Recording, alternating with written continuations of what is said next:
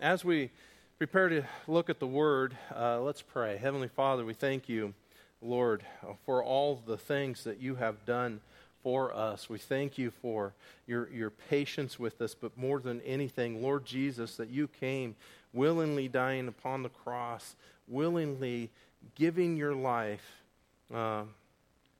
in exchange for the freedom and the forgiveness of sins for us. On our behalf you died, Lord Jesus. And yet we look to you and we give you thanks and praise, for you rose again. And you proclaimed and you proclaim that you are coming again. And so, Lord, as we reflect this morning upon all that you have done, as we worship you together, as we give thanks to you together, as we partake together, Lord, bind our hearts together in this and help us to be more fully committed to following you and just able to relish the relationship that we have with you. In Jesus' name, amen.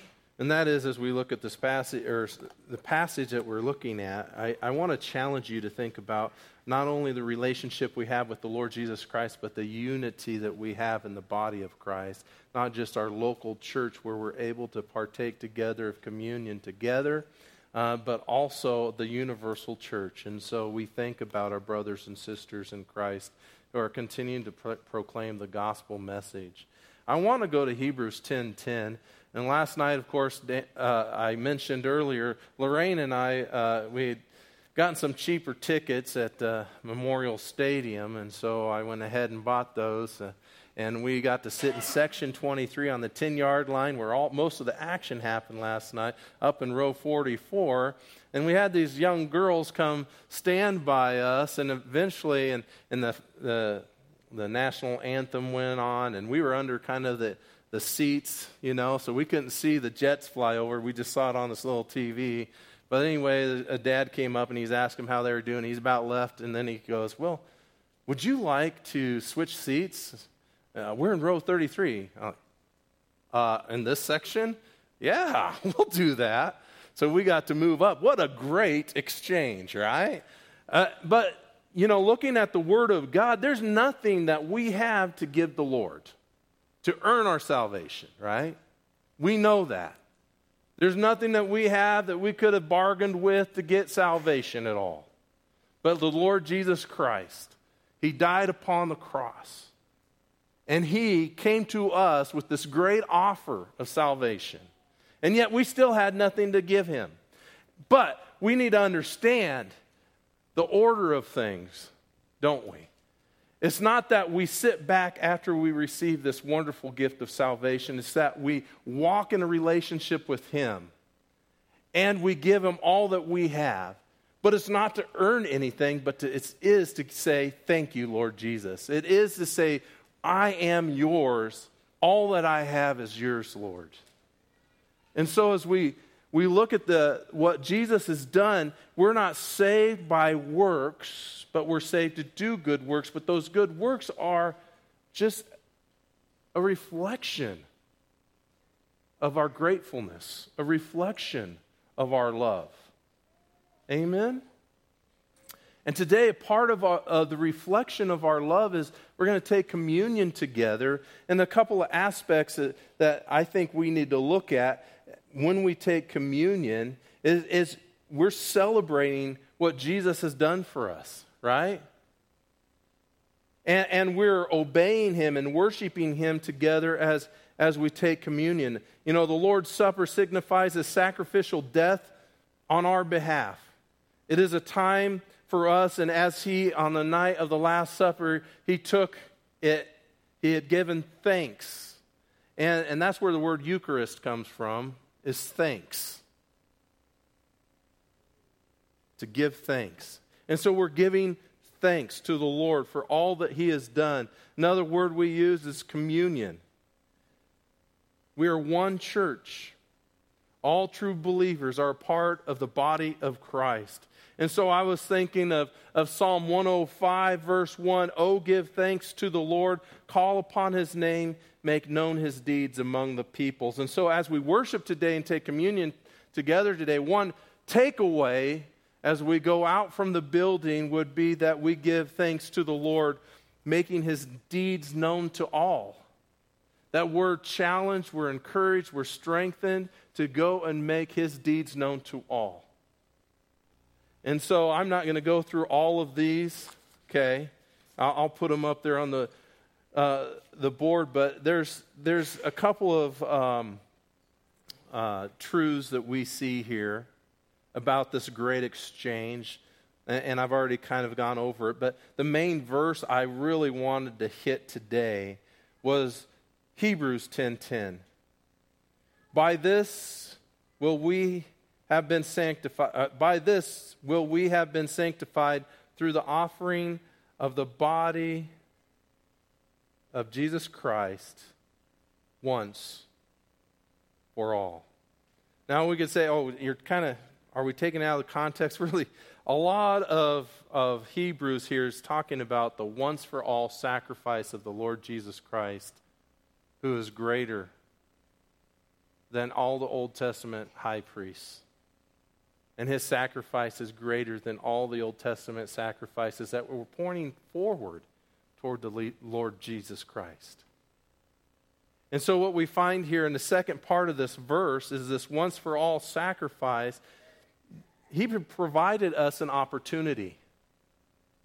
He provided us an opportunity because he is the perfect preparer. We could go to Hebrews 9:14. How much more will the blood of Christ, who through the eternal Spirit offered himself without blemish to God, cleanse your conscience from dead works to serve the living God? And what we find here is Jesus is perfect. He never sinned. He had to be perfect. And he had to be fully God and fully man. And that's why when we take the bread, we recognize that Jesus is God incarnate. That is, he added humanity. He is fully God and fully man. We also recognize his painful payment in Hebrews 9:12. And not through the blood of goats and calves, but through his own blood he entered the holy place once for all, having obtained eternal redemption. He paid the price for us.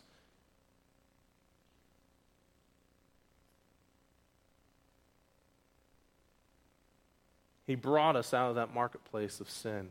He paid that penalty so we could be freed. I also love 1 Peter 2:24. And he himself bore our sins in his body on the cross, so that we might die to sin and live to righteousness. For by his wounds you were healed. In these two verses we also see how we live our lives because of what Jesus has done.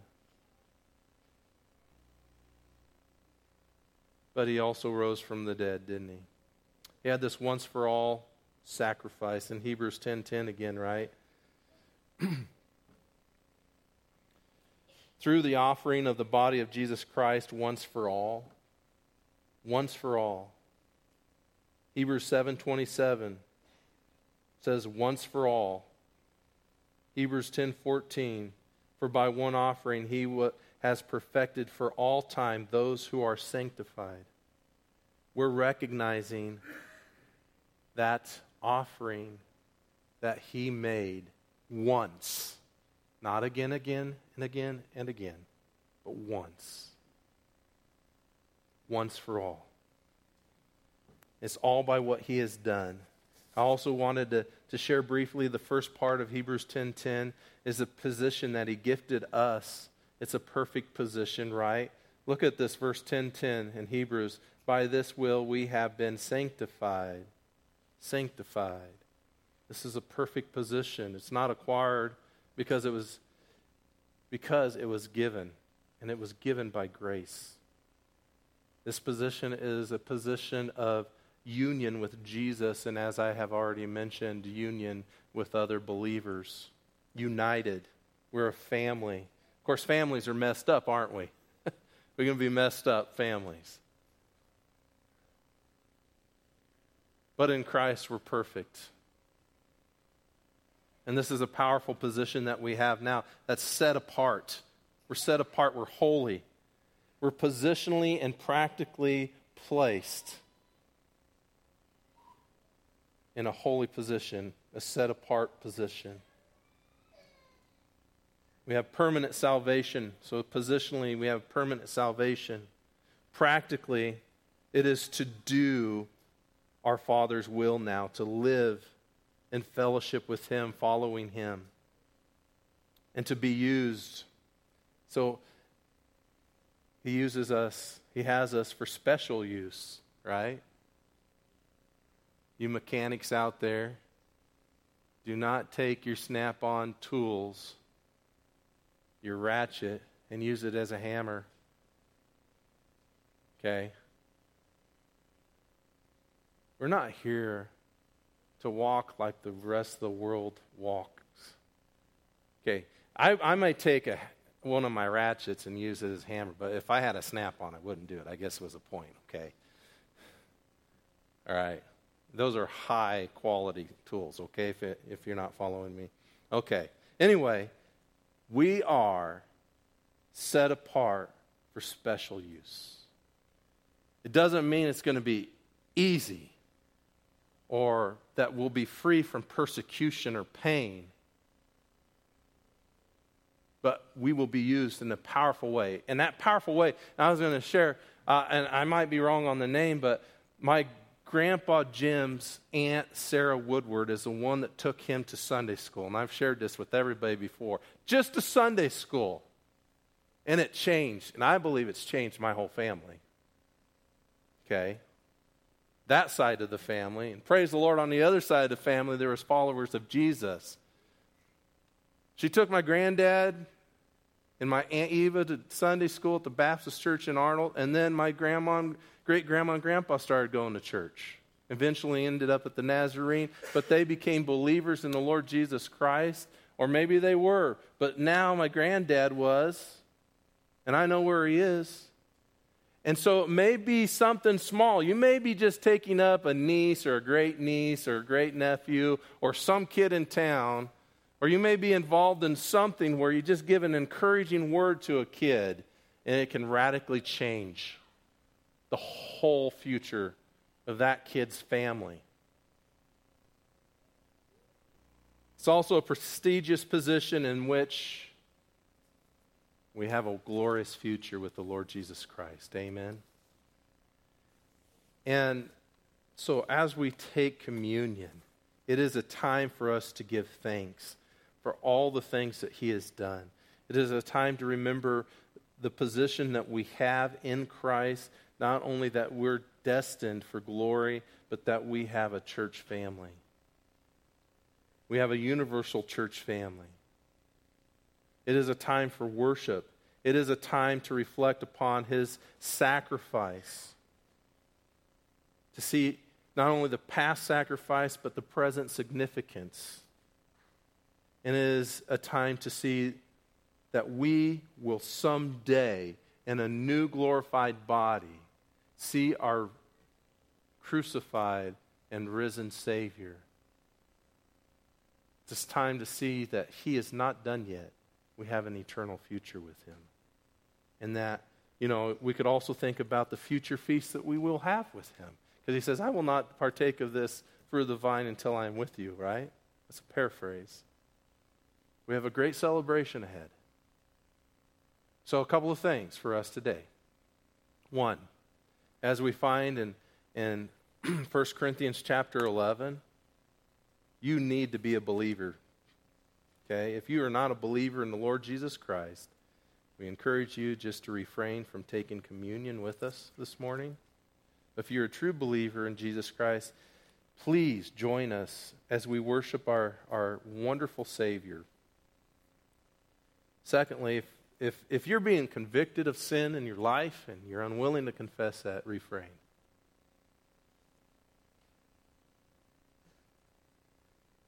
There's several other challenges and commands in Scripture about it, but if you, primarily speaking here, be a person who is willing to say yes to the Lord Jesus, to confess any unconfessed sin, and continue to follow him. And so as we take communion this morning, we're going to reflect, we're going to give thanks and praise, celebrating not only what he has done, but what he is doing today. Recognizing our brothers and sisters in Christ today, here with us, worshiping him, and thinking about our glorious future. So would the elders come forward?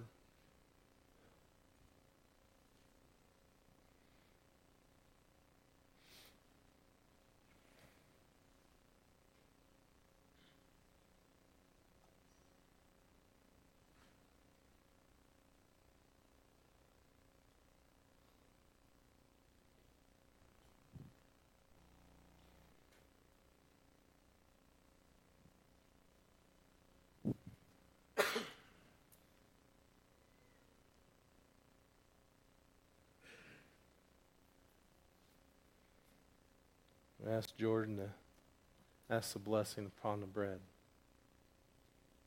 Heavenly Father, we do just ask your blessing on the bread as we take it, and we thank you that even though we did have nothing to offer, and we do have nothing to offer, you still became the sacrifice that covered us.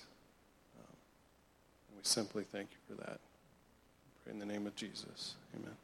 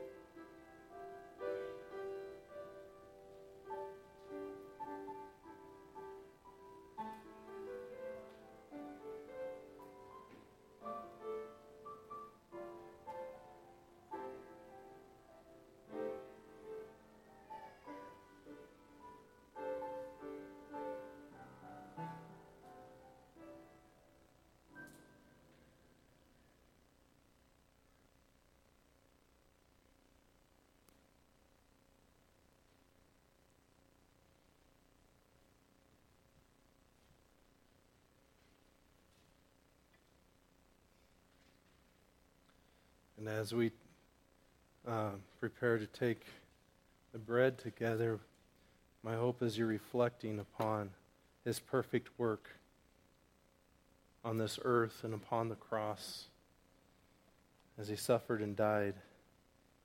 And I pray that you're taking time to confess anything in your life that is hindering you from a right walk with the Lord, and any sin in your life. Let's pray. Lord, I do thank you again for what you have done. And I ask, Lord, that you would help us to see the significance of this time that we have together. And we worship you, Lord. You're perfect, holy, just, and so gracious. In Jesus' name, amen. For I received from the Lord that which I also delivered to you, that the Lord, in the night in which he was betrayed, he took bread, and when he had given thanks, he broke it and said, "This is my body, which is for you. Take it in remembrance of me." Let's take it together.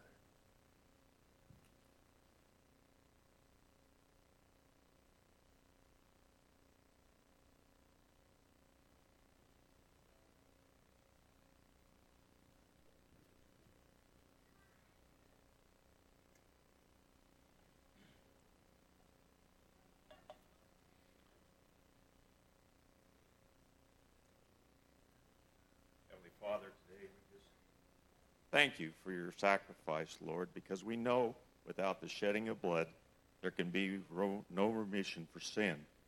So, Lord, we thank you for your precious blood, your life-giving blood that you have given for us today. Amen.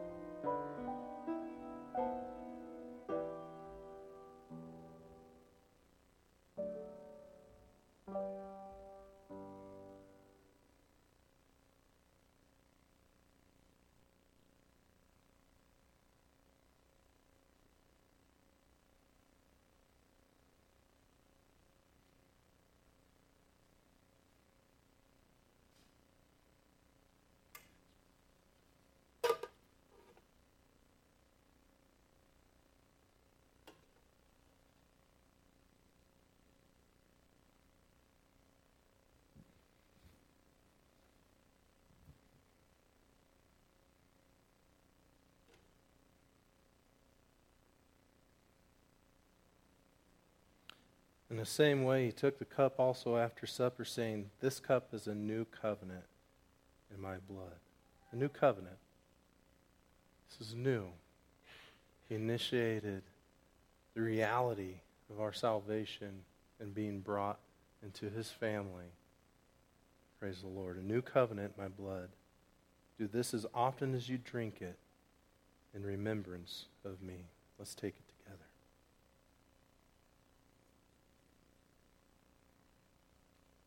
Praise the Lord. And he goes on. For as often as you eat this bread and drink the cup, you proclaim the Lord's death until he comes. And as we sang earlier, he is coming again. Praise the Lord. He is coming again. We have great hope. And as you go through the passage into chapter 12, the unity of the church, the gifts from the Holy Spirit, the work that we are to be engaged in. May you be encouraged and strengthened to go out following our wonderful risen Savior. Let's pray. Lord, we thank you so much for what you've done upon the cross, that you brought us into this new covenant through the work upon the cross, through the shedding of your blood. We thank you, Lord, that you have united us into one family, one body. May we be faithful followers, consistently walking with you daily. I ask that you'd bless each one as they go out this week. Help us to keep our eyes upon you. In Jesus' name, amen. We're given the opportunity to do many things within the church. One of them is to worship the Lord with our lips, to encourage one another, to use our gifts, I hope. Right? We should probably talk about our gifts, right? And to give to the Lord.